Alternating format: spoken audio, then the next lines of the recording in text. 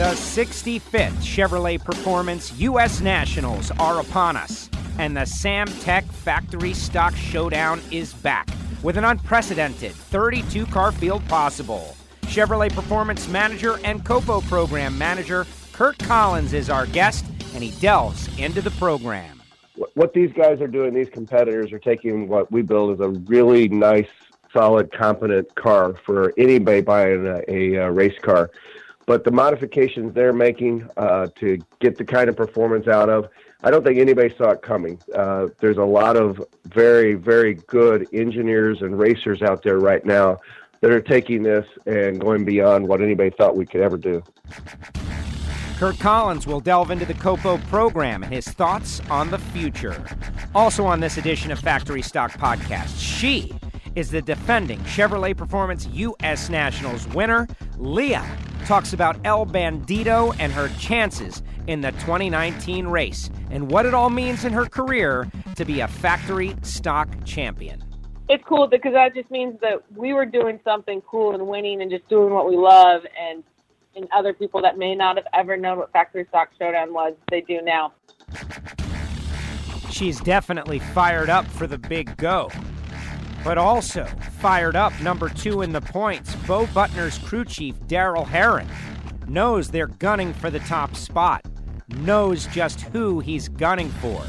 And Daryl Herron of Bo Butner Racing has got a message for Drew Skillman, who sits number 1. Oh, yeah, all he's got to do is have one little hiccup, and we're going to be right there. So we're planning on taking him out. That's the plan right now. Oh, yeah, he likes to call us number 2. Well, he's getting ready to find out we ain't going to be number 2. We're going to be number 1. Daryl Herron knows he's got the driver to take the top spot, but can they put it all together? You'll hear Bo Butner's crew chief, Daryl Herron, on this edition of Factory Stock Podcast. Bo Butner's teammate in Pro Stock is a rival engine builder in factory stock. You'll hear from Jason Line and his thoughts on the Factory Stock Showdown cars. You know, I think people think of Stock Eliminator as kind of an entry-level class, and that thing is anything but entry-level. It's a pro stocker in stocker clothing. So a lot of work, that's for sure. But you want a challenge? There it is. Jump on in because it's definitely a challenge. Jason Line, Daryl Herron, Leah Pritchett, Kurt Collins, and of course, Brian Massengill from the School of Automotive Machinists and Technology join us on Factory Stock Podcast, Chevrolet Performance U.S. Nationals Edition, a field of 32 cars potentially as we get ready for the biggest drag race on the planet. And the Factory Stock Showdown Championship is on the line. It's all happening now. Subscribe on Apple Podcasts, subscribe on Spotify, follow on Facebook, and never miss a show, Factory Stock Podcast. And I'm Joe Costello, your podcast host. If you're new to Factory Stock Podcast, after this episode, you can go back on Apple Podcasts or Spotify and listen to the whole season worth of interviews and winter interviews, and it is great stuff, great show, and it is all brought to you by the School of Automotive Machinists and Technology. Start your education at full speed with the School of Automotive Machinists and Technology. Accelerate your career as a high-performance engine builder with classroom instruction and practical hands-on experience in the lab, on the dyno, and at the track. In addition to blockhead and CNC programs, Samtech now offers motorsport EFI tuning and an Associate of Applied Science degree. SAM is a military-friendly school approved to train veterans and other eligible persons under the GI Bill. Start your education at full speed. Go to samtech.edu today. They make this podcast possible, and they've got many graduates working on the teams within the NHRA, within Factory Stock Showdown, and all across motorsports and beyond. Certainly in aerospace and other industries. Big thanks to Samtech. So, it has been a while since we last got together, but we do have a great show for you. Kurt Collins from Chevrolet, who managed the program for a very long time, will be joining us moments from now, but I just want to get everybody up to speed on where we are. Rules change after the last race increased the pulley size on the Cobra Jets to 4 inches. It reduced or decreased the pulley size on the Drag Pack 354 cubic inch combination down to 3 inches. People are thinking that this is going to be maybe the tightest parity that we have had since we started this deal. The point standings are as follows.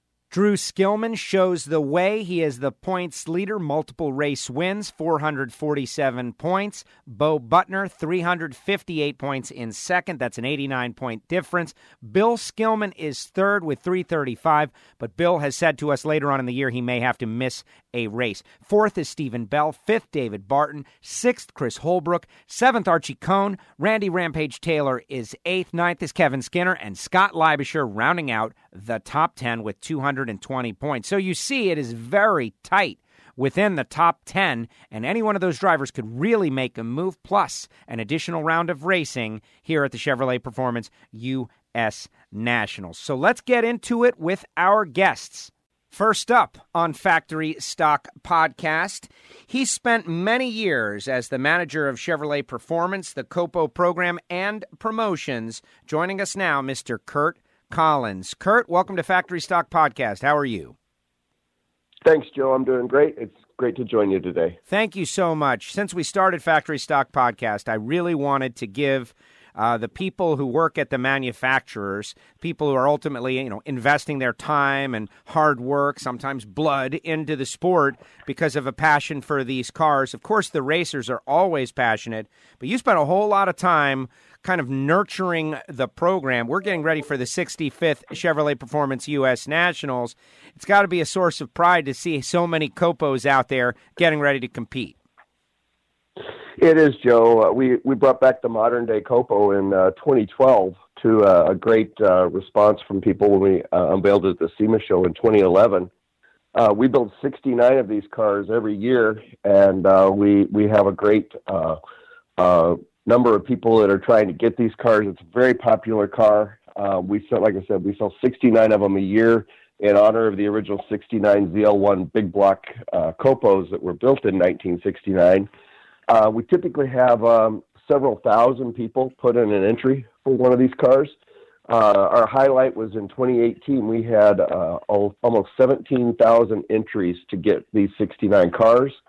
And the program just continues to grow for us.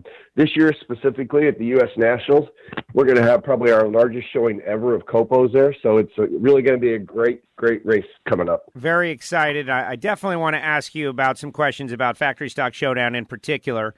But it is the case whenever I speak with someone that I know has a rich history, I like to know how you got here. Were you a car guy when you first, when you were a young kid and then went to work for General Motors, or did you find your way there through a different route? And more importantly, even, the rich connection to that history you just mentioned, 1969 Copo Camaro, that is an icon-style car, and to be able to be involved with bringing it back, that had to be so exciting.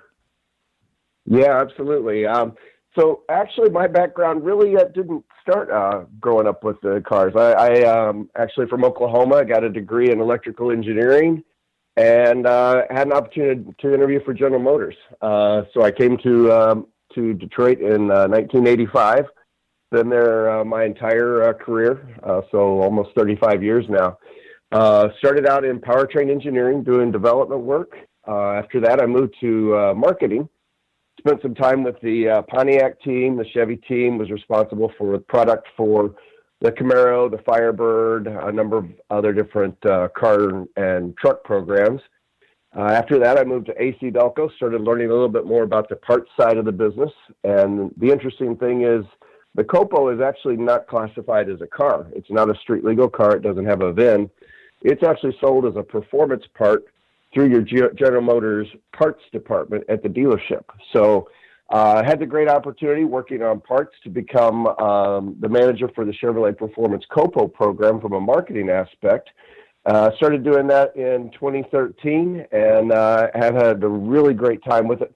Met a lot of great, really interesting people from not just collectors, but the racers, the guys that are going to be out there coming up with the next Chevrolet Performance U.S. Nationals, the guys that are going to be on the track. They love these cars. It's a great camaraderie. Once they buy a car, they're part of that club. I can't help but think of the evolution of performance that you have been involved with at General Motors. Everybody's a certain type of car guy, right? I love them all, but my family buys General Motors cars, always has. Pontiac was our brand for many years, and so we're a little sad, but, it is what it is, right? But I can't help but think of those, like, mid-'80s Camaros and Firebirds that, people could buy. The drag racers certainly did a lot of great things with them in stock and super stock, but the cars that were dealership purchased, they weren't the most powerful cars. And as you discussed your arc of your career, I was thinking about the cars that came out in conjunction with what you just mentioned, like the next generation Firebirds and Camaros. They were more powerful and then more powerful. And then fast forward to 2012, we're bringing back Copo Camaros. What do you think has been the genesis of that? Like this return to performance that we have seen over the years that we as drag racers certainly love and appreciate. Now we're seeing Factory Stock Showdown as kind of like a culmination of it all with factory cars racing each other. But as you laid out your career, it just occurred to me that as time went by, the performance came back. Oh, absolutely. I think back when I graduated from college, I treated myself to my first new car. I bought a 1985 Trans Am, had the port fuel injected LB9 engine in it. Today's Camaro four-cylinder has as much horsepower as that top-of-the-line Trans Am did in 1985. So the evolution of power and what our engineers can get out of horsepower per liter these days is unbelievable. So you see that now into the Copo Camaro. When we introduced that car in 2012, we went straight to a fuel-injected system. It was a learning curve. So for some of these hardcore racers that had never done anything other than changing the jets in a carburetor, but they've embraced it. We have a great partnership with Holly. Holly has classes to teach these guys and help them. They're at the track every weekend with them, trying to get them to learn more about the system to squeeze every little bit of horsepower they can get out of these cars. So let's fast forward now to Samtech Factory Stock Showdown, the class that we focus on this show, and the wild popularity explosion that I feel like it's experiencing. Certainly I'm seeing articles in trade magazines that don't always cover drag racing, specifically because of the factory connection, the fact that you guys are behind it, that FCA and Ford are behind it, and that you guys are competing against each other, and that there's a little bit of a chip on everybody's shoulder, and you're trying to prove things, and you're trying to show, your engineering is superior. That got everybody excited. Can you talk a little bit about how being involved in the class has kind of awaken those competitive juices, and how it helps General Motors and Chevrolet sell cars? Simple as that. Sell cars on Monday afternoon after a race. Sure. It's not just General Motors and Chevrolet. It helps, like you just said, FCA, Ford, and General Motors. We are out there. We're all competitors, but it's a partnership when it comes to working with the other two manufacturers and also with NHRA and Samtech. A lot of meetings, a lot is going on there. I mean, everybody wants to win, but we want to be out there and give NHRA customers a show. So there's a lot of work there. We're trying to get as much power as we can out of these.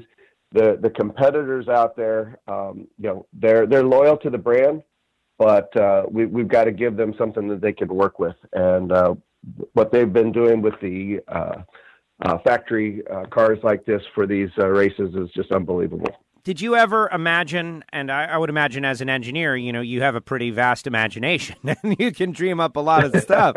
But 7 seconds, 780 ETs for a 3,500 pound plus glass windowed, stock interior, stock wheelbase, 9-inch wide tire, Camaro. Was that on your radar when the program first started? No, I don't think anybody thought we were going to get down to those levels. The automotive manufacturers, NHRA, it's been surprising that, we put out a really competent race car that's a great starter car for anybody out there. But what these competitors are doing for the factory stock is just unbelievable. There's a lot of engineering, a lot of vast knowledge going into that. What these guys are doing, these competitors are taking what we build as a really nice, solid, competent car for anybody buying a race car. But the modifications they're making to get the kind of performance out of, I don't think anybody saw it coming. There's a lot of very, very good engineers and racers out there right now that are taking this and going beyond what anybody thought we could ever do. Very exciting. We always hear about, the racing feedback loop, right? It improves the breed, and, the factory builds something, and then the racers put it to the test and find, there may be a weakness here or a weakness there, and then send it back to the factory, and the factory improves it, and ultimately the guy who buys, a Camaro at the dealership gets the benefit. Is that happening with this program? Oh, absolutely. We at General Motors, what we do is we rotate our engineers in and out from our production programs to our race programs. The reality is, and you've heard it before, is the green flag drops at the race. It doesn't matter if you're there or not.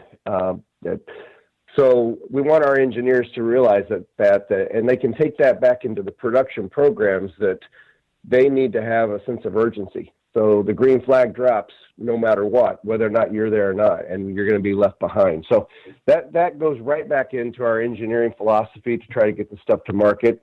And you're starting to see that in the engines that we're putting out for our production performance cars between the Camaro and the Corvette. I mean, you're seeing 500 horsepower now out of a production car that gets great fuel economy, meets emission standards, and can be driven down to get groceries every day.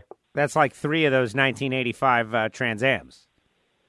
Absolutely. Right, which, by the way, the 1985 Trans Am, beautiful car, one of my favorites. Just unfortunate in that era, there was not a lot of power under the hood, but boy, do they make great-looking little race cars. Now, what about, Kurt, what about drag racing in general? Like, I notice, the idea that we're even having this conversation about Factory Stock Showdown and what we're going to see at the Chevrolet Performance U.S. Nationals, a 32-car field, factory endorsed, but more importantly, marketing cars that have line locks and, in some cases, trans brakes. And it used to be, as I understand it, that the factories would try to undersell the performance of their cars because of insurance industry, et cetera, and so on back in the day. Now that's gone. I would love to hear your opinion about drag racing, in our case, NHRA drag racing, but drag racing in general. People who go to the track, who play with their car, they bring their family, they accelerate their car for fun, and now you guys are marketing that. You're marketing to that. You're marketing products specifically for those people.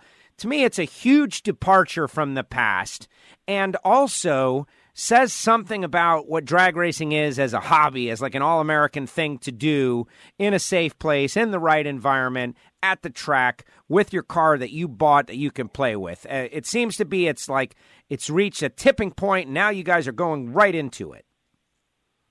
Well, absolutely. The most important thing you said there is the safety aspect. I mean, if you want these people on the track, you want them on a monitored situation. That's really what we're trying to do. We're trying to give them something that they can get out there, be safe with. You have a car with launch capability now, so you've got a car that's going to launch straight, it's going to track straight. You get in the right environment, you're going to have a lot of fun with it, and that's what we're trying to do. Obviously, safety is the number one key, but we know there's people out there that want to perform, so we try to give them a product that will perform in a safe manner and get the most out of the car.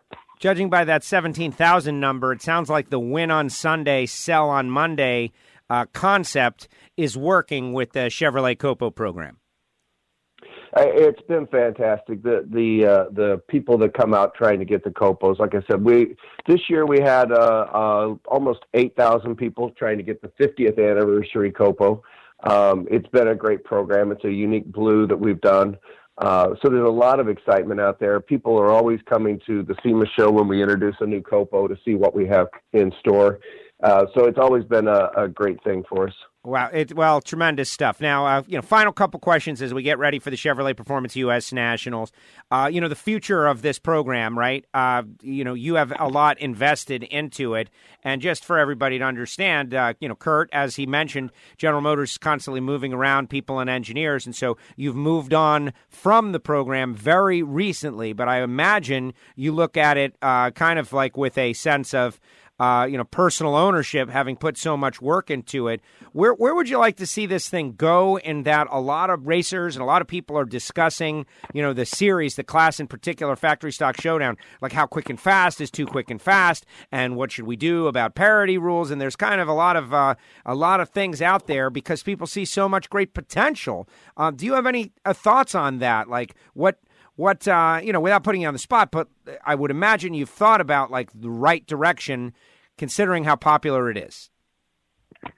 Yeah, absolutely. It's a difficult situation for everybody. I mean, nobody thought these cars were going to go this fast, and they're trying to trying to keep it more of a grassroots kind of effort where it's not big money is going to win the race every weekend. So that's why there's a little bit of the parity going on. I think, unfortunately, for everybody to try to keep things reined in from a cost getting out of control, parity may be the one thing that they're going to have to do to try to maintain that. As these racers spend more and more money, we're going to get out of the area where the typical grassroots buyer could get in and go out and race and be able to qualify in a 16-car field. So something to be able to keep the excitement up where these guys can afford a race car directly from the factory and be able to race and be competitive.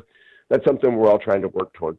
Very exciting, very exciting. Kurt, I really appreciate you coming on Factory Stock Podcast. I don't know if you had anything to do with it or know anybody that had anything to do with it, but on a total side note, I want to commend, and please forward it to whoever you may know, the new Corvette at $60,000 approximately is an unbelievable accomplishment. And it shows what you guys are doing over there, just on many different levels for drag racers or for the average car guy. What I'm seeing out of the 8th generation Corvette is just shocking. Like I never expected that would happen.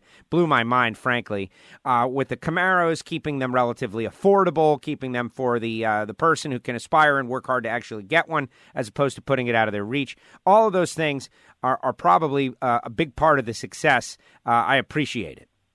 Well, Joe, I appreciate the time today, too. That was great, and I look forward to the U.S. Nationals. I look forward to a great COPO program. Yes, without a doubt. Kurt, thank you very much. Congratulations on a great career, and thank you for coming on Factory Stock Podcast. Thank you. Thank you, Kurt. Kurt Collins with us here on Factory Stock Podcast. So cool to hear him describe the admiration for the racers. And isn't that what it's all about? They go through a lot of effort at Chevrolet to build these amazing, great products. I mentioned the Corvette, things you never thought could happen, and they build it, and they dream it up, and then they hand it to the racers, and the racers say, watch this. Look what we're about to do, and have taken these COPO Camaros and Factory Stock Showdown and turned them into incredible, almost unearthly machines. And that is why we love them. But time to get to our next guest, and so exciting to see the way the parity is coming around and the three manufacturers are all involved, and we always try to have a representative from each manufacturer on each Factory Stock Podcast as best as we can. Next up, Factory Stock Podcast, the Chevrolet Performance U.S. Nationals defending race winner, which started off her championship run, Leah. Leah, welcome to Factory Stock Podcast. Are you ready for Indy? Oh, we are so ready. Thank you for having me on here. I love being able to dive back into our Factory Stock conversation. Now, winning that race a year ago, that really was the momentum boost, right? That was like the afterburner that kicked you into high gear, and you went on a run. You won your way out, and you won the championship. I remember it vividly, standing on the return road, watching the cars go down the racetrack. What about you? Like, how significant is that win in your whole career? Cool. I would say besides the Dodge Mopar Mile High Nationals and Fuel last year, which came, just a couple races before that U.S. Nationals, it ranks up there, if not that number one than number two. Just because Indy is so surreal and there's so much legacy behind it. I remember taking my phone, right? Don't text and drive, but winning and grabbing it to get my time ticket. And I'm making this video because I felt like I had actually really never felt before, and I wanted to capture that moment. There's no other cameras, right? This isn't Top Fuel, and even though to me it feels like it is, and cherishing that moment, and can't wait to get back to the guys to celebrate for it. So we know that we're capable of doing that. Now this year, totally different animal. Yes, we're not even close to the conversation for any type of championship there. I mean, points-wise, at this moment, we're looking for a round win. So the way that I felt winning the U.S. Nationals in 2018, I might just feel that way and we win a round, you know what I mean? Our first one of the year, and throw ourselves a little party. And, we've come to terms with the parity in the class, and we appreciate NHRA being able to make some adjustments according to what they believe will bring us all together. But at this moment, you're just going to see us Mopars just giving absolutely every single thing that we have to our maximum capabilities. We're going to go out there and run some 70s. If we are, we're going to have use of the afterburner. We're going to need some nitrous in that. We need nitro. We're going to need some turbos. But it's interesting with the 32 car field and the number of entries that we have, and based on, if we run that ladder in that bracket, how that's going to be. So qualifying is always key. Except, we've had a couple competitors that strategically qualify, and a couple people that have really shown all of their true numbers, and some that haven't. But you're going to want to be a top qualifier at this race as possible. So you might see some guys out there actually showing their face and really laying it down like we know that they know how to do. So if that's what they do, then that's fine. I mean, you're going to see numbers from us. If you look at the way that we've qualified this year, it's because we got down the track one time on a key key qualifying time, whether it be 11 in the morning or noon, and not a lot of other cars got down, but we did. So it's going to be a fun, busy weekend. It'll be pulling double duty. I have look, you never show up to a race not thinking that you can win. And I know we can win. It'll be more challenging and difficult because we do not have the momentum coming into this race that we did last year. But I think we all know how drag racing works. And, Mark Powick, he's going to be running an MCA this coming weekend. I'm not running that. I'm working on a different project. But the fans can expect to see El Bandito back on the track, defending our U.S. Nationals title. And honestly, Joe, I'm looking forward to getting back in the car. It's been a little while since I've driven it. We haven't tested too much with this particular car, between Marks and I, we have. But man, just racing, just getting back to racing and being in that car and with that team is something I'm definitely looking forward to. Now, you have the experience of running a Top Fuel dragster, and you do a lot of extra events. A couple weeks back, you were at Roadkill Nights, and certainly great visibility. El Bandito also has visibility, right? It's almost got its own persona, and I would just like your opinion on driving that particular car, the idea that you're connected to a specific car as opposed to the dragster, which they come and they go, and there's different schemes and bodies and colors, and they come and go, but they're all, pipe and panels. This is a car that was built by Dodge. It's got its own thing. I don't want to say it's like Christine, because Christine was bad, but El Bandito, what about that connection to that car? No, I love that you said Christine, because one of my junior dragsters, my name's Christine. It was my middle name, and Stephen King, and I love that movie.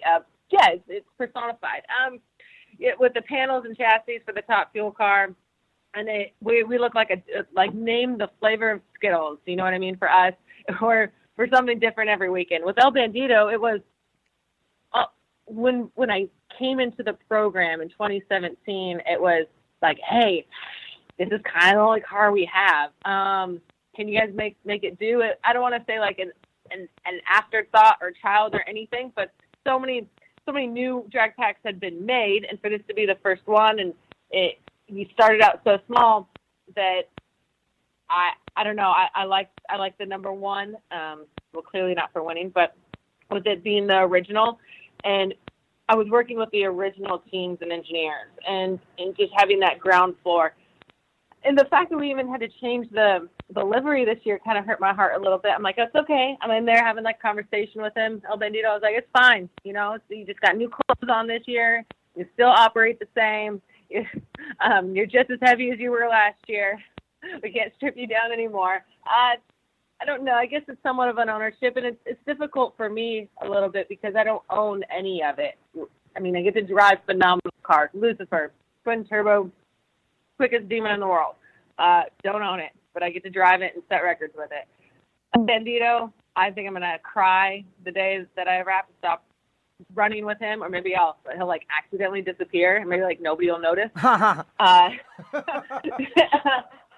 But I don't own it either. Dodge does. Even GSR doesn't own it. And the trailer Don owns, and the fuel car, I don't really have any sense of ownership. So with El Bandito, I feel like we were both maybe like little foster children, and we bonded together, and we made something together through our people in the power plants. And I mean, yes, it's that chassis, but if you really look at how we were able to do what we did last year, that was a lot of good hard work with Whipple and BES and with Rossi and CSR. So it's all comes together, and if I can, it's always going to be El Bandito for sure. Like I know that you're supposed to have a girl as a race car, but and apparel's doing great, which means like apparel is always just a judgment of or basis of how successful a car is at probably performing or winning. And if people don't know, we actually have 2 outlets for it right now. Mark and I, we share a shirt at Nitro Mall. So it's got the Cowboy, it's got El Bandito through Nitro Mall. And then again, we have a El Bandito, really cool looking black, with basically like a silhouette of the back of El Bandito, available on Hoonigan.com, which is where all of my LP apparel is at. It's cool because that just means that we were doing something cool and winning and just doing what we love, and other people that may not have ever known what Factory Stock Showdown was, they do now. So true, so true. Call it Nitro Street NASCAR. There you go. Leah, great job. I appreciate you coming on Factory Stock Podcast for our U.S. Nationals preview. It was the Kickstarter to your championship last year. Good luck this year. I know you guys are going to bring it 110, and the chips will fall where they may. Good job. Thank you so much. I appreciate that. Thanks, Joe. See you guys there. There she goes, the defending race winner. She drives El Bandito. I think Leah has got something for him in the 2019 edition, but then again, we'll just have to wait and see. It has been a tough year for the Dodges. It has been a tough year if you don't drive a Cobra Jet, but NHRA has been working rapidly, and a lot of the Ford teams, as you know, if you listen to this show on a regular basis, are annoyed by it, that they're working and working and working. Well, here we are at Indy now. And isn't that the goal? To go into the Chevrolet Performance U.S. Nationals, the biggest single race of the year, with the best possible parity. Did they accomplish it? We don't know. We're going to find out. But ultimately, I don't know that it will matter for the championship because Drew Skillman and Bo Butner are the guys that are battling for the title. And they're going to be equal no matter what because they both drive the same style of car. It's going to be racer versus racer, pro stocker versus pro stocker, team versus team. Joining us now here on Factory Stock Podcast, he is a crew chief for one of the top points earners. He is also a world champion in pro stock. He tunes for Bo Butner, Daryl Herron. Daryl, welcome to Factory Stock Podcast. How are you? I'm doing great. Doing great. So you guys are getting ready. Busy, but yeah, everything's okay. You're getting ready for the U.S. Nationals. What is all going into that? Because there's 3 races remaining. You're in the middle of a points battle against Drew Skillman. First of all, I would imagine you guys feel like you still got a really good shot to win this championship. Oh yeah, all he's got to do is have one little hiccup, and we're going to be right there. So we're planning on taking him out. That's the plan right now. I love hearing that kind of talk. And Drew has been very eager to talk as well. Like, you guys are relishing this. Oh, yeah, he likes to call us number 2. Well, he's getting ready to find out we ain't going to be number 2. We're going to be number 1. I've got the car sitting on the rack right now. I this morning installed a motor. Me and a buddy of mine, Greg Esri. Holbrook just got done with it. He's did a few things to it. So we'll see how it's going to work out. We're going to test Monday down at Bowling Green. So, yep, I'm eager to get it done. I mean, right now, I still got a lot of work to do before Monday, but I think we're going to be okay. How do you think the season has gone so well? You're sitting second in the points. You know, Bo has got a nose for the winner's circle. We can talk about that momentarily. Right. But the season so far, with exception of the Gator Nationals, it seems to have gone pretty well. Yeah, it's gone pretty good. I mean, I think we let a couple of them get away from us that we should have got, but that's the way it always is, you know. You can't win them all, but we're going to I think we got a good shot at Indy. So let's talk a little bit about, and one of the reasons I wanted to have you on was for educational purposes, as best as you can, for the people that are listening that love this class. Mm-hmm. What goes into this? Like, what are the elements? In terms of Pro Stock, we're learning more and more about Pro Stock. It is very complex. What about factory stock? Can you give us some insight into what you have to handle as the crew chief? Well, to start out with, the cars, I actually get a body from Ford's, and then I built the whole car. So we take, and it's as complex as Pro Stock is anymore. I mean, I've got sensors on it. I've got the best parts you can put on one. It takes every bit of it to win. So it's pretty complex. I mean, it's not an easy class. You're not just going to go buy one and show up and think you're going to be in the top 10. It doesn't work that way. We, Bo's team and Skillman's team, we've worked very hard at what we got here, and that's why we're at the top right now. But, it's like, I don't know, the harder you work, we're up the top, okay? So what they do, every race we go to, they increase the pulley size on us. To take power away from us. So we got to work harder to get back where we was at. So I don't know. It's kind of, it's not a, you think the harder you work, you get rewarded. But in this class here, the harder you work, they want to take away from you. So I don't know when it's going to stop, but it needs to stop sooner or later because we keep on searching and finding, but sooner or later you're going to run out of things to find power at, Now, it makes sense, and Drew has communicated that to us as well, the parity rules. I understand why, but being on the end of it that you're on, it's got to be very frustrating. Oh, yeah, it is. I mean, it's constantly I'm taking motors out, putting new motors in. We're trying to find every little ounce of power we can find, and then they pencil us out with a piece of paper. This time here, they added a quarter-inch pulley on us, which I think if they would have added an eighth, that'd been more like it. But now they've put it where, I don't know, I think the Copos might have 200 or 300 on us. I'm not sure. Really? We'll see, yeah. Wow, very surprising, very surprising. So one thing I want to point out, these cars, a lot of people, they buy the car, they get the car, then, of course, they strip the car and do their own thing to it. But that's not what you guys did. You guys built your own from scratch. Yeah, I actually get a raw body, and I put the whole cage in it, build rear end housings, do every bit of it. The transmissions, I have Joe's. Joey, he builds my trannies. I group takes care of the power. And then I've got a tuner. He's Jason Lee.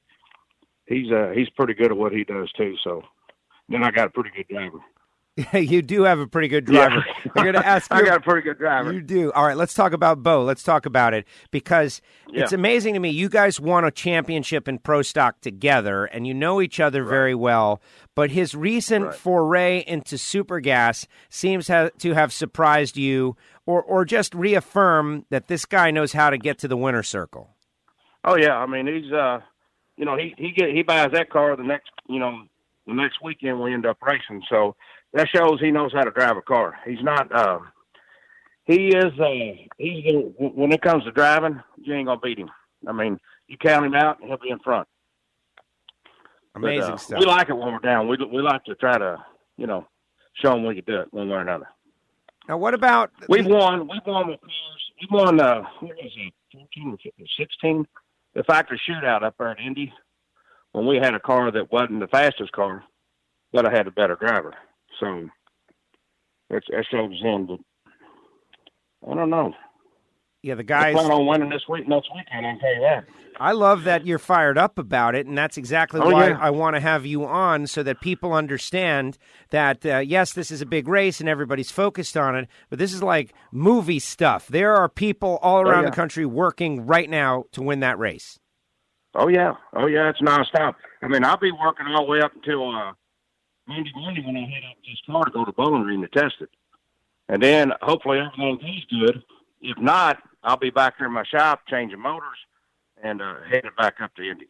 So that's happened several times with us, and then do something and change something, and we come right back here on the way and change everything up and head on up.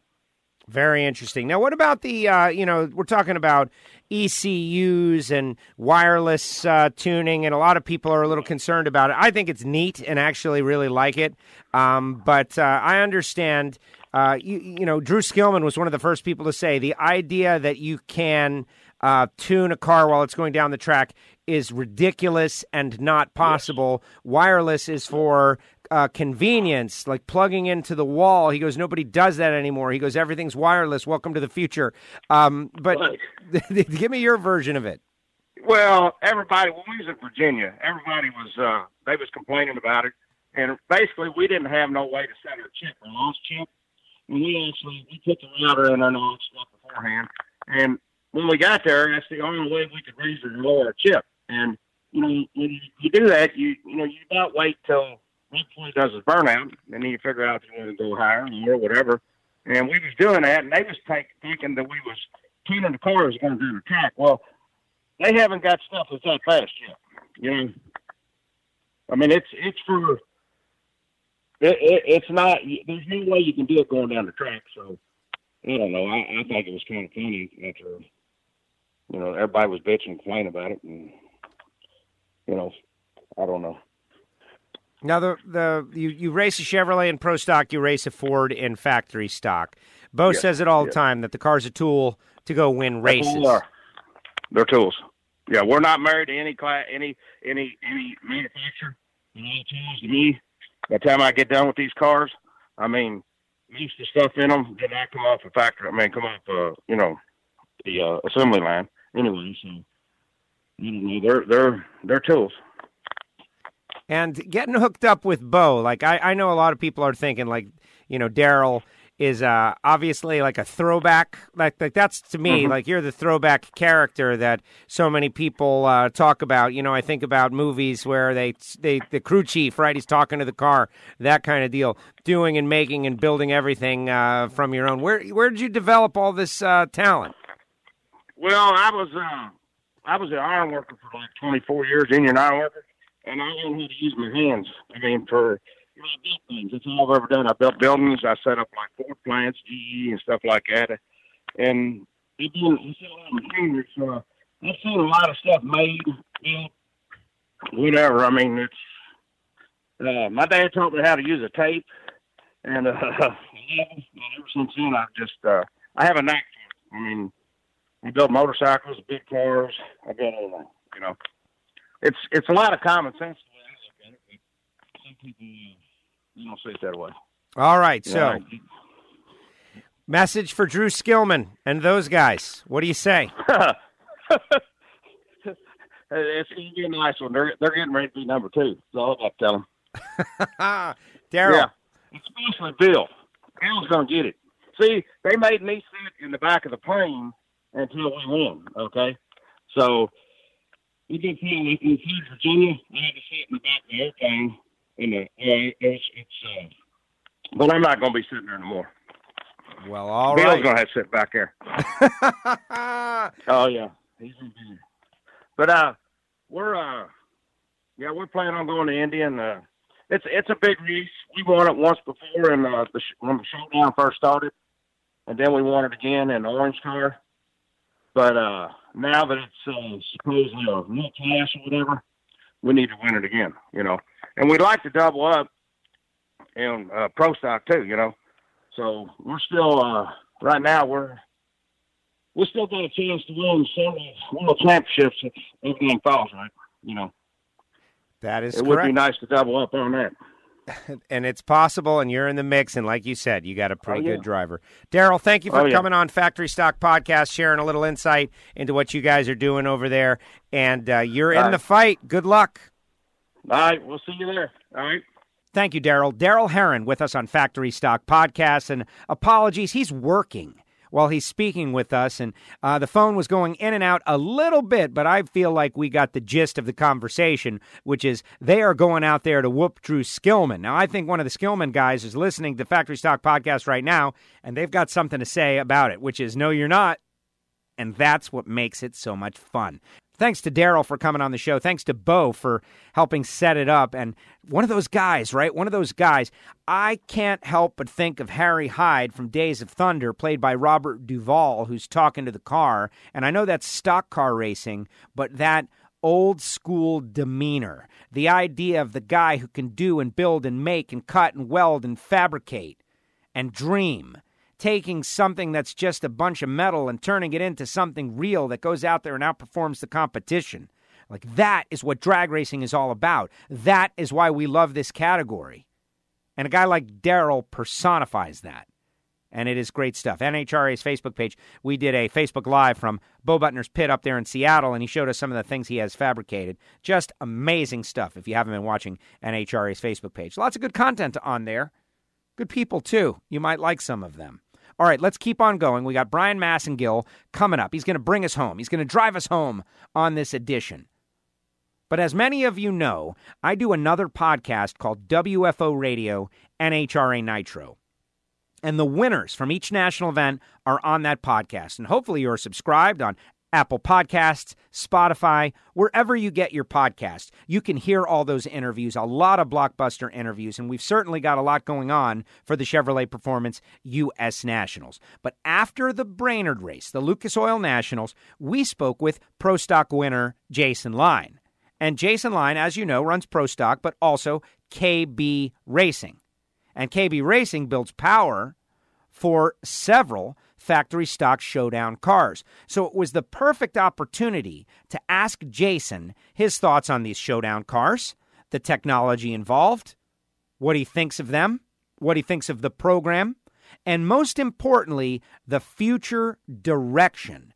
As an engine builder / stakeholder, what does he think? We've already heard Drew Skillman and Bo Butner say what they think about future rules, spec rules, etc. What does Jason Line think? Let's go back to that interview from WFO Radio NHRA Nitro. Let me ask you one more question, though, just totally shifting gears in a total different direction. Whiplash moment, but I got to do it because, KB Racing now building big-time horsepower in the Samtech Factory Stock Showdown, these boosted, blown engines, small blocks, all that stuff. And we get ready for a 32-car field coming up at Indy. And I kind of want your opinion where that thing is and where it's going and, the expansion and how do you like working on the engines? And, of course, you mentioned Roger Allen as a Chevrolet. They're very behind it. What say you about what you guys have been able to do? Pete Gasco's car, it looks really quick and fast. So it seems like right at the early edge of your learning curve with it, you guys are figuring out how to make power. Well, we've definitely made progress. Yeah, I mean, the last couple of races that Pete attended, he skipped one, but he was certainly as good as any of the other GM cars. So he's made progress. We've made a little progress, and we're by no means experts at it by any stretch of the imagination. But yeah, we've learned a lot, and it's been a fun project. So hopefully we're working on some new stuff. Hopefully between Pete and our other two guys, Kevin Lumsden and Kramer, they can have a good showing. So I think they're super cool cars. I'm not sure that I don't want to race one, but why do you say that? Well, because I got enough work as it is, but they're not. I think people think of stock eliminator as kind of an entry-level class, and that thing is anything but entry-level. It's a pro stocker in stocker clothing. So a lot of work, that's for sure. But you want a challenge? There it is. Jump on in because it's definitely a challenge. but super cool cars and big smoke, lots of power. They make not pro stock power, but they're not far off, and they're definitely cool cars. I love hearing you say that. It's a pro stocker and stock eliminator clothing. It's not entry level. There's all these discussions about what to do, right, to prevent it from becoming like an out of control thing, and restrict this and limit this and spec this, spec that. Do you have they're deciding all these things right now, and I'm going to use this audio in the Factory Stock podcast that I put out for those listeners specifically.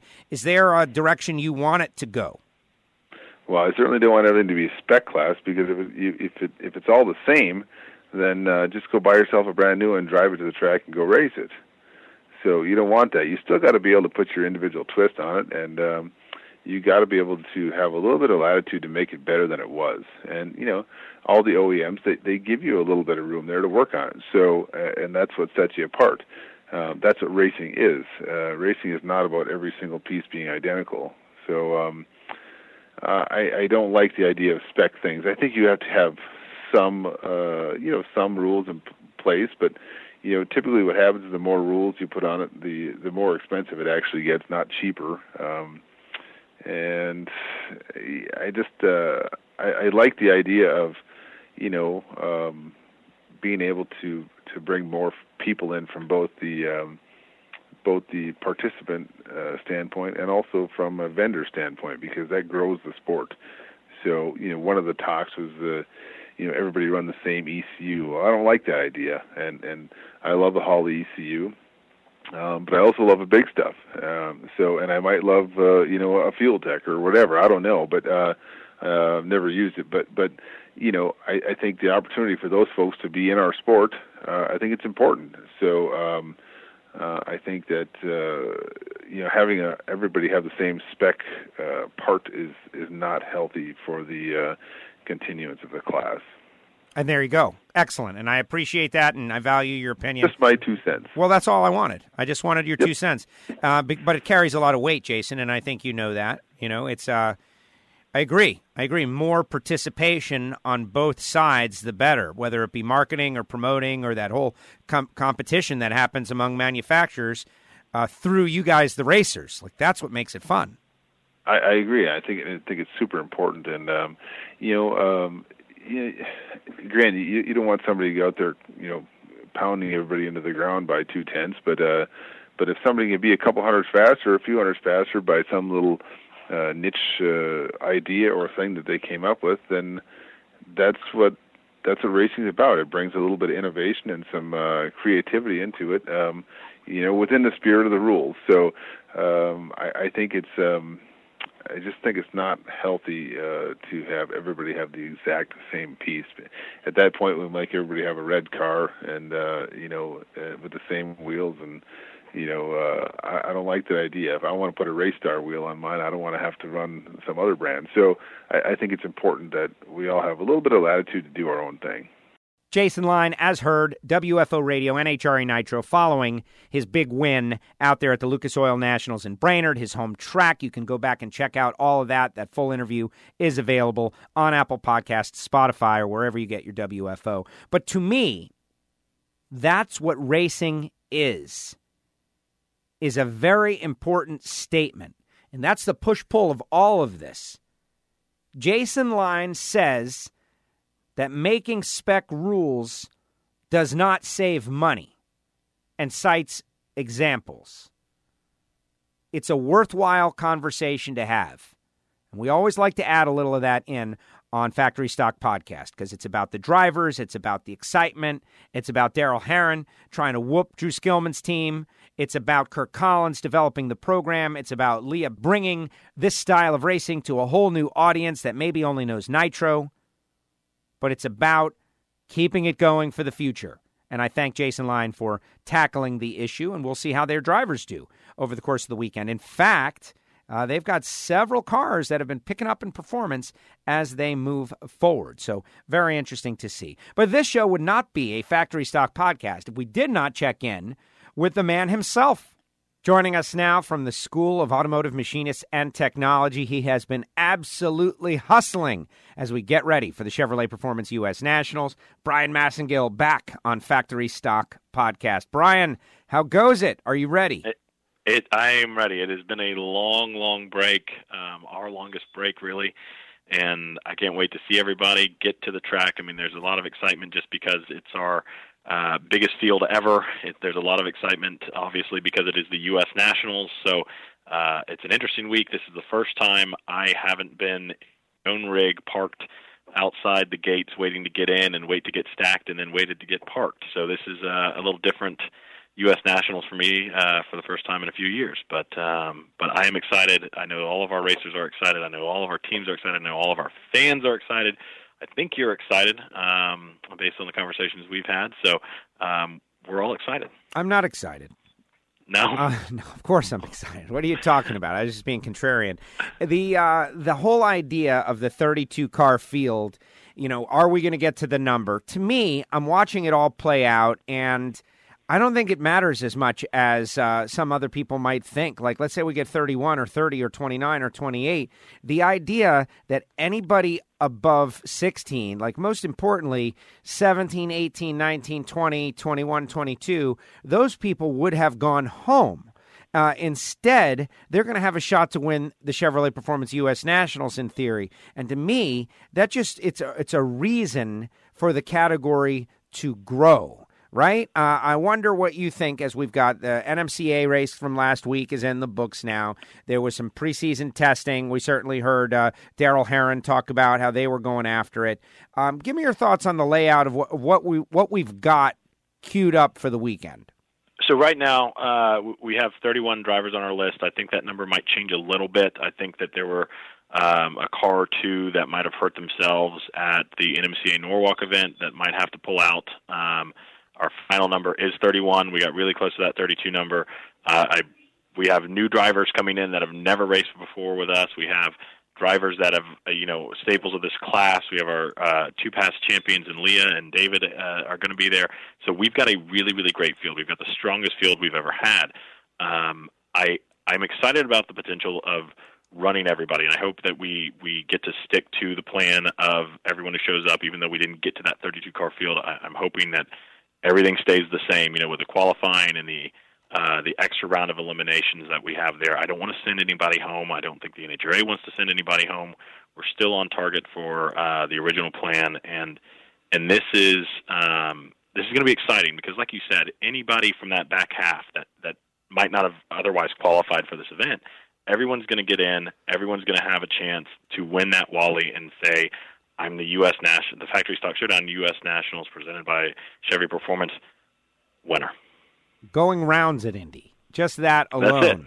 Going round. Like I went to the second round in Factory Stock Showdown. The idea that this class is still in its infancy and there are things being sorted and worked on and challenged and reinvented. All of that is happening, and so I think this is going to be a big seminal event. Like I think we're going to look back at this at some point and say this was a big moment in this class in its future, so to speak. But that having all been said, we still have this amazing points battle going on. Drew Skillman, Bo Butner sitting at the top. I think it's safe to say that it's between those two teams. And with the number of races remaining, it is still pretty much wide open. You never know what happens. Like Daryl Herron, one slip up and we're on top of him. And that's the case. That is one of the things, with all this time off, you would expect these drivers to be a little rusty, haven't been in the cars in a while. Well, that's not the case. These drivers have been testing. They've been at NMCA races. They've been testing on their own time. They have been at the track getting ready and getting prepared for this race. Even though that points battle really is down to Drew and Bo, there's some guys and gals that want to be disruptors. Leah's first win didn't happen until the U.S. Nationals last year, and she went on a tear and won the points championship by a round. There's still a lot of things that can get accomplished, and having this be our biggest field ever, our biggest race ever, A lot of guys and gals are trying to get this walling. It is so important. This isn't just another race on the schedule. This is the race on the schedule. It's so big, so important, and to say that, I didn't win, I didn't beat 16, or I'm sorry, I didn't beat 15 other drivers. I beat 30 other drivers. That's a big accomplishment. To be the best out of this field will be something that we talked about for a few years, hopefully. So let's take a step back because it has been a considerable amount of time since our last race, and set the scene for our listeners about where we are in terms of the rules package. The most recent update saw the Fords go to a 4-inch pulley and some slight adjustments to the Chevrolet as well, if I recall correctly. Let's go back to that and get everybody to where we are now, because my conversations with people are suggesting that it's going to be pretty even, or at least that's what people are suggesting. In fact, the Ford people are suggesting that they feel like, who knows whether they're really going to be behind, but they think they might be right in the middle of it. No, there's a couple things I want to say about that 4-inch pulley. There are definitely drivers that aren't coming because there is now a 4-inch pulley that is mandatory on that on their Ford, and they don't necessarily see that as fair because of all the amount of work that goes into, in past episodes you and I've talked about, it's not just a pulley.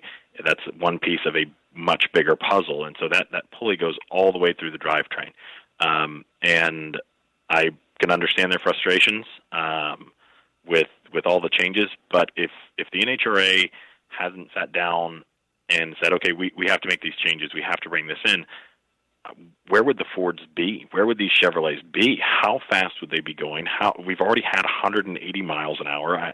Drew ran a 760 something at the Gator. So where would these cars be without these changes and trying to get everybody on an even playing field? That's one of the things I want to say, that there are people out there that on the internet that are they're screwing over the Fords. They're messing with the Dodges. They're not giving us anything. They're not doing this. They're not doing that. Well, there is always a method to the madness. I know you don't want to believe that sometimes with the NHRA, but trust me, these aren't easy decisions to make. So that being said, we are at a 4-inch pulley for the Fords, and they are still going to be competitive. All of the drivers know that, and again, they've had enough time to make these changes and test and be ready for this change that's here for the U.S. Nationals. I think that, again, it's just it's kind of a testament to the drivers that are still showing up for our races and still competing. That what the Wally means to them, what the NHRA means to them, and what this season means to them. There are, like I said before, there are several drivers who think they have a really good chance. That they know they can't win a championship, but they see these next 3 races as a chance to make their mark and get ready for next year, before any rule changes happen or anything like that, and let people know that they're taking this class serious. And I really appreciate the effort that these teams are making. Simple as that. It's appreciated. When you're going to be a trailblazer, it's going to be hard, right? Like, the trail has not been blazed. You have to cut your way through. The people who come after will thank you as they casually go down the trail and enjoy the ride. But the people who blaze the trail, it's a little bit tougher for you guys. And hopefully all the teams that listen understand that we, as fans and people who are maybe even more intense than fans, as close to the sport, appreciate it. Like, yes, I know it's a lot of work, but I know why we're doing it, and it is probably annoying to have to reinvent your combination. But I would hope they're getting closer now, right? They're making these changes. The Dodge going down from 3.125 inches to 3 inches with their pulleys. And so the Dodges get something, the Cobra Jets lose something, and hopefully everybody is close enough that we don't have to touch this again. No, I think that hopefully, we can finish out the season where we are. Like you said, I think that, there's some idea in the racers' minds that the NHRA is looking at this magical number of 790. We've got the 890, the 990, the 1090 classes already, and we're not a 790 class. So I'm hoping that nobody holds anything back, especially if there's going to be some buy runs that are available in this in our field because of we didn't get it filled, but that 790 number in these drivers' heads, that's some sort of mythical number that if you run faster than that, then you're going to get a pulley or you're going to get some sort of change to your combo. And I want to see these cars go as fast as possible, as safely as possible, and I think the fans do too. So I'm hoping that nobody's holding anything back just so that they can not get a pulley. There's been talk of people laying back, and why would you do that? You're not spending the money that these guys and gals are spending on their cars to sit back and say, okay, well now it's the U.S. Nationals. Now we're going to go make a stand. If you aren't up in that top 5 already, you really have zero chance of winning a championship. So that's kind of ludicrous. But like you said, hopefully we're done making changes. We can go race, and if there is something that is a concern, I know the NHRA will handle it and with the most care that they do. Well, exactly. And, not to put myself in the mind of the rules makers, but, from here on out, we got a few races remaining for the season. You got 2 Fords sitting at the top of the point standings. And at some point, this year's championship should, be allowed to play out. And it's going to be Ford versus Ford for the championship this year, Drew versus Bo, 2 pro stock teams really doing all of their pro stock type things to these cars.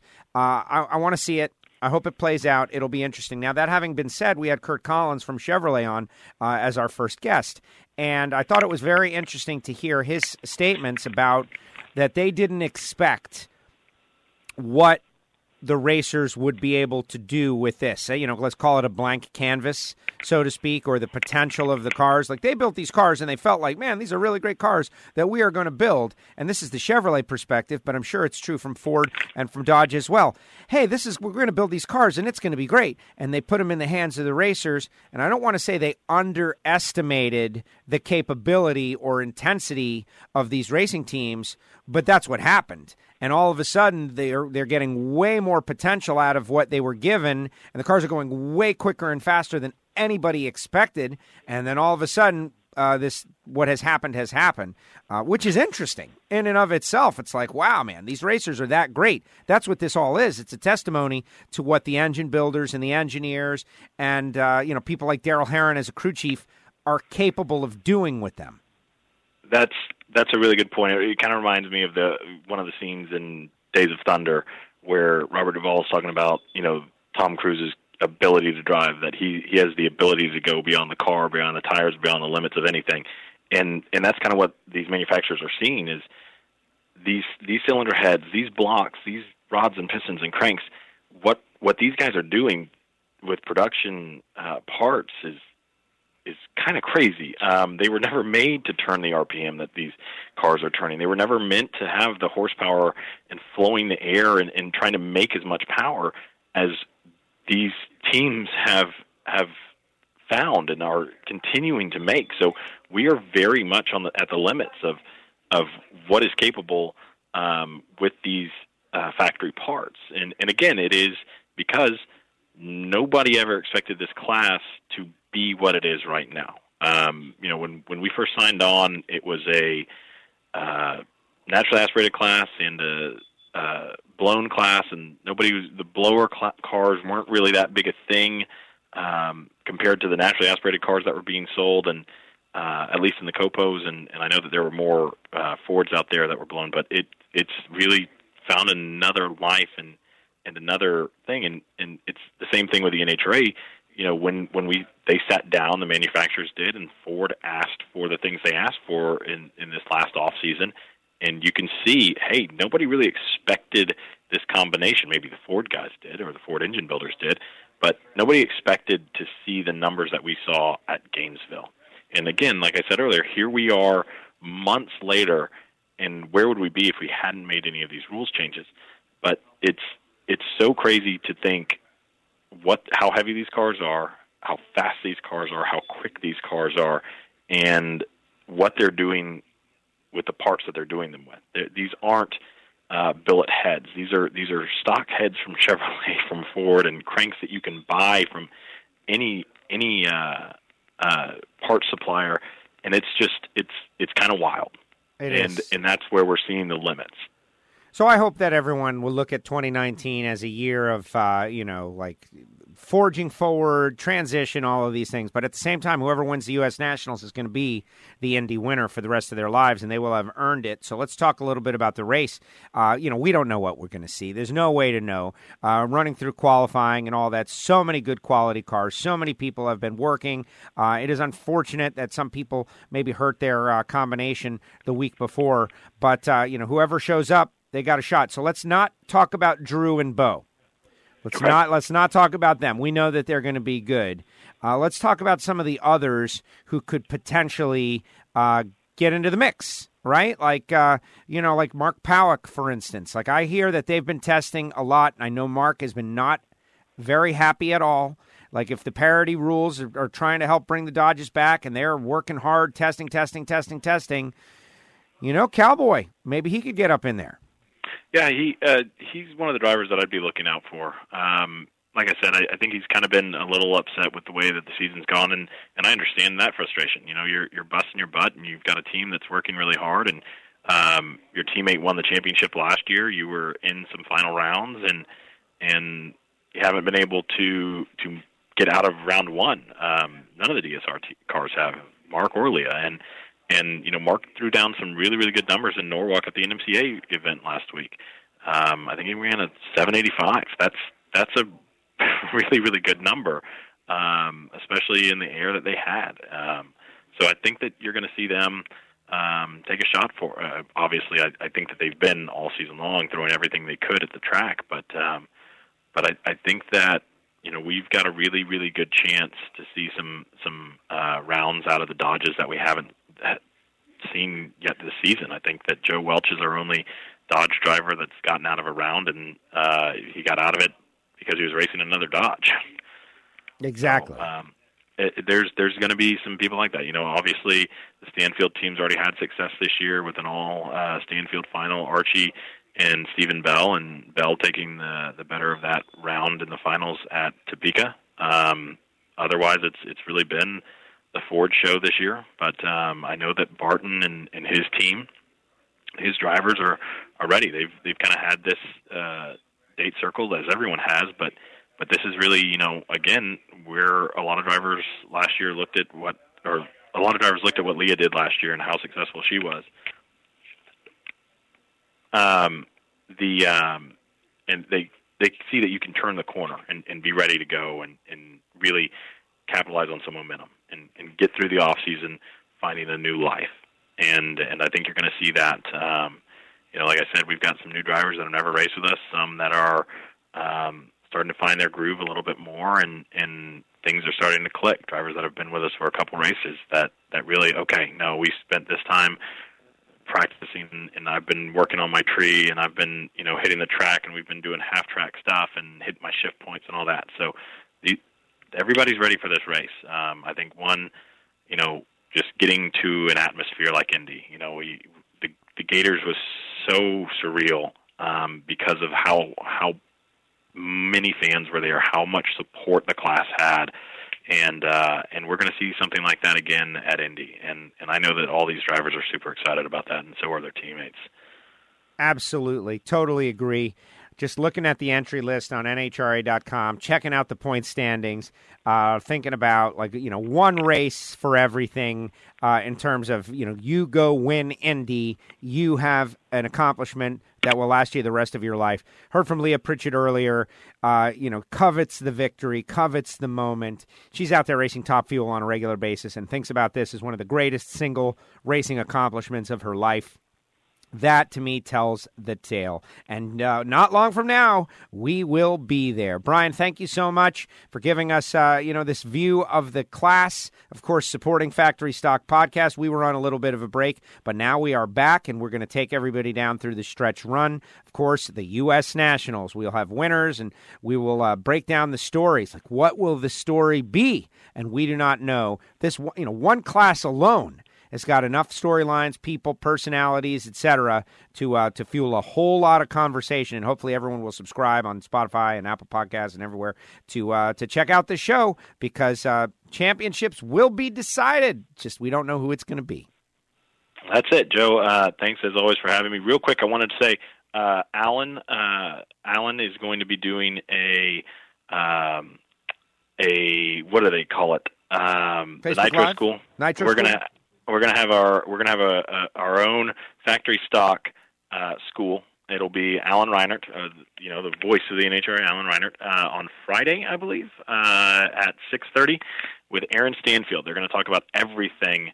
So if you are at the U.S. Nationals on Friday, after our qualifying session that we have on Friday, be sure to find Alan. It will either be at the NHRA tent or over by the Sam Tech tent. And if you are there, be sure to come and stop by our tent and our booth and find out more about the school, find out more about Factory Stock Showdown. But yeah, 6:30 on Friday after our qualifying session. Aaron Stanfield is going to sit down with Alan Reinert for the Factory Showdown School. It's the first time we've ever done anything like this, and so if you have questions, those are two brilliant minds about the NHRA who know the sport inside and out, and Aaron, of course, has been with the class pretty much since the beginning, so he can help answer anything that you might have. Very exciting. Yeah, the school program, whether it be Pro Stock School, Nitro School, Pro Mod School, now Factory Stock School, so to speak, very popular because people can see the parts and pieces and the personalities and ask questions. They have all gone very well, and it is just the natural progression of the class as one of the premier classes of NHRA, in my opinion, that they, we have one of these programs. So great that Alan Reinert and Aaron Stanfield will be up there, and I guess I got to get free, right? I got to be able to get over there and see some things as well. Brian, great job. Thank you so much. Hey, Joe, thanks again, buddy, and I will see you at Indy. Can't wait.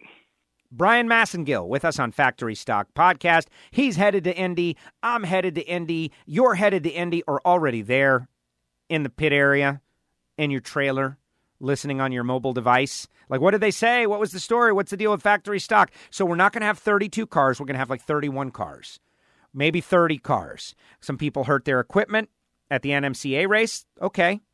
Some people decided not to come and be a part of this amazing historic event. Okay. It's still the biggest and most significant factory stock race on the planet. There will be an extra round of racing.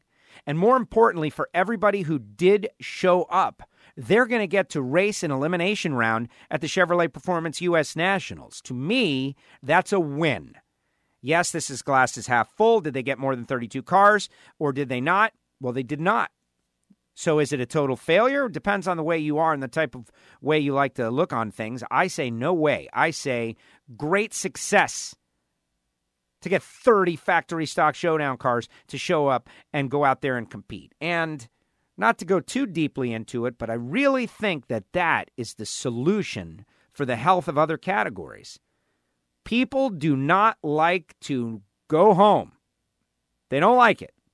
And now in the modern era, a lot of people will just find something else to do. There's so many games in town, right? Different games in town. Well, I won't go to that because I have no chance of making it. Maybe you're really good on race day. You're not great in qualifying. I think this was a great solution, and I'm very excited. Well, folks, that's going to do it. Thank you very much for logging on to Factory Stock Podcast. This one was a little bit longer than usual.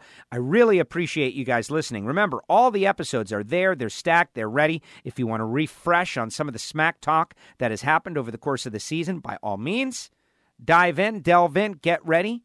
But the fact of the matter is, it won't be long till cars are on track and we are running eliminations and finding out who's going to win the 65th Chevrolet Performance U.S. Nationals. Just a reminder, our WFO radio podcast that I do on a weekly basis, all kinds of blockbuster guests on this given week. So check out that feed as well. Subscribe, write a review. Reviews are great. They say that that's the key. You've liked this show, right? It's definitely good enough. 5 stars. Kirk Collins was awesome. Jason Line, Leah, Daryl Herron, all great stuff. And after the race, you're going to hear from the winners right here. Like, who won this deal? Whose life has changed? Who's now an Indy winner? We will find out on Factory Stock Podcast. Start your education at full speed with the School of Automotive Machinists and Technology. Accelerate your career as a high-performance engine builder with classroom instruction and practical hands-on experience in the lab, on the dyno, and at the track. In addition to the blockhead and CNC programs, SAM now offers motorsport, EFI tuning, and an Associates of Applied Science degree. And SAM is a military-friendly school, approved to train veterans and other eligible persons under the GI Bill.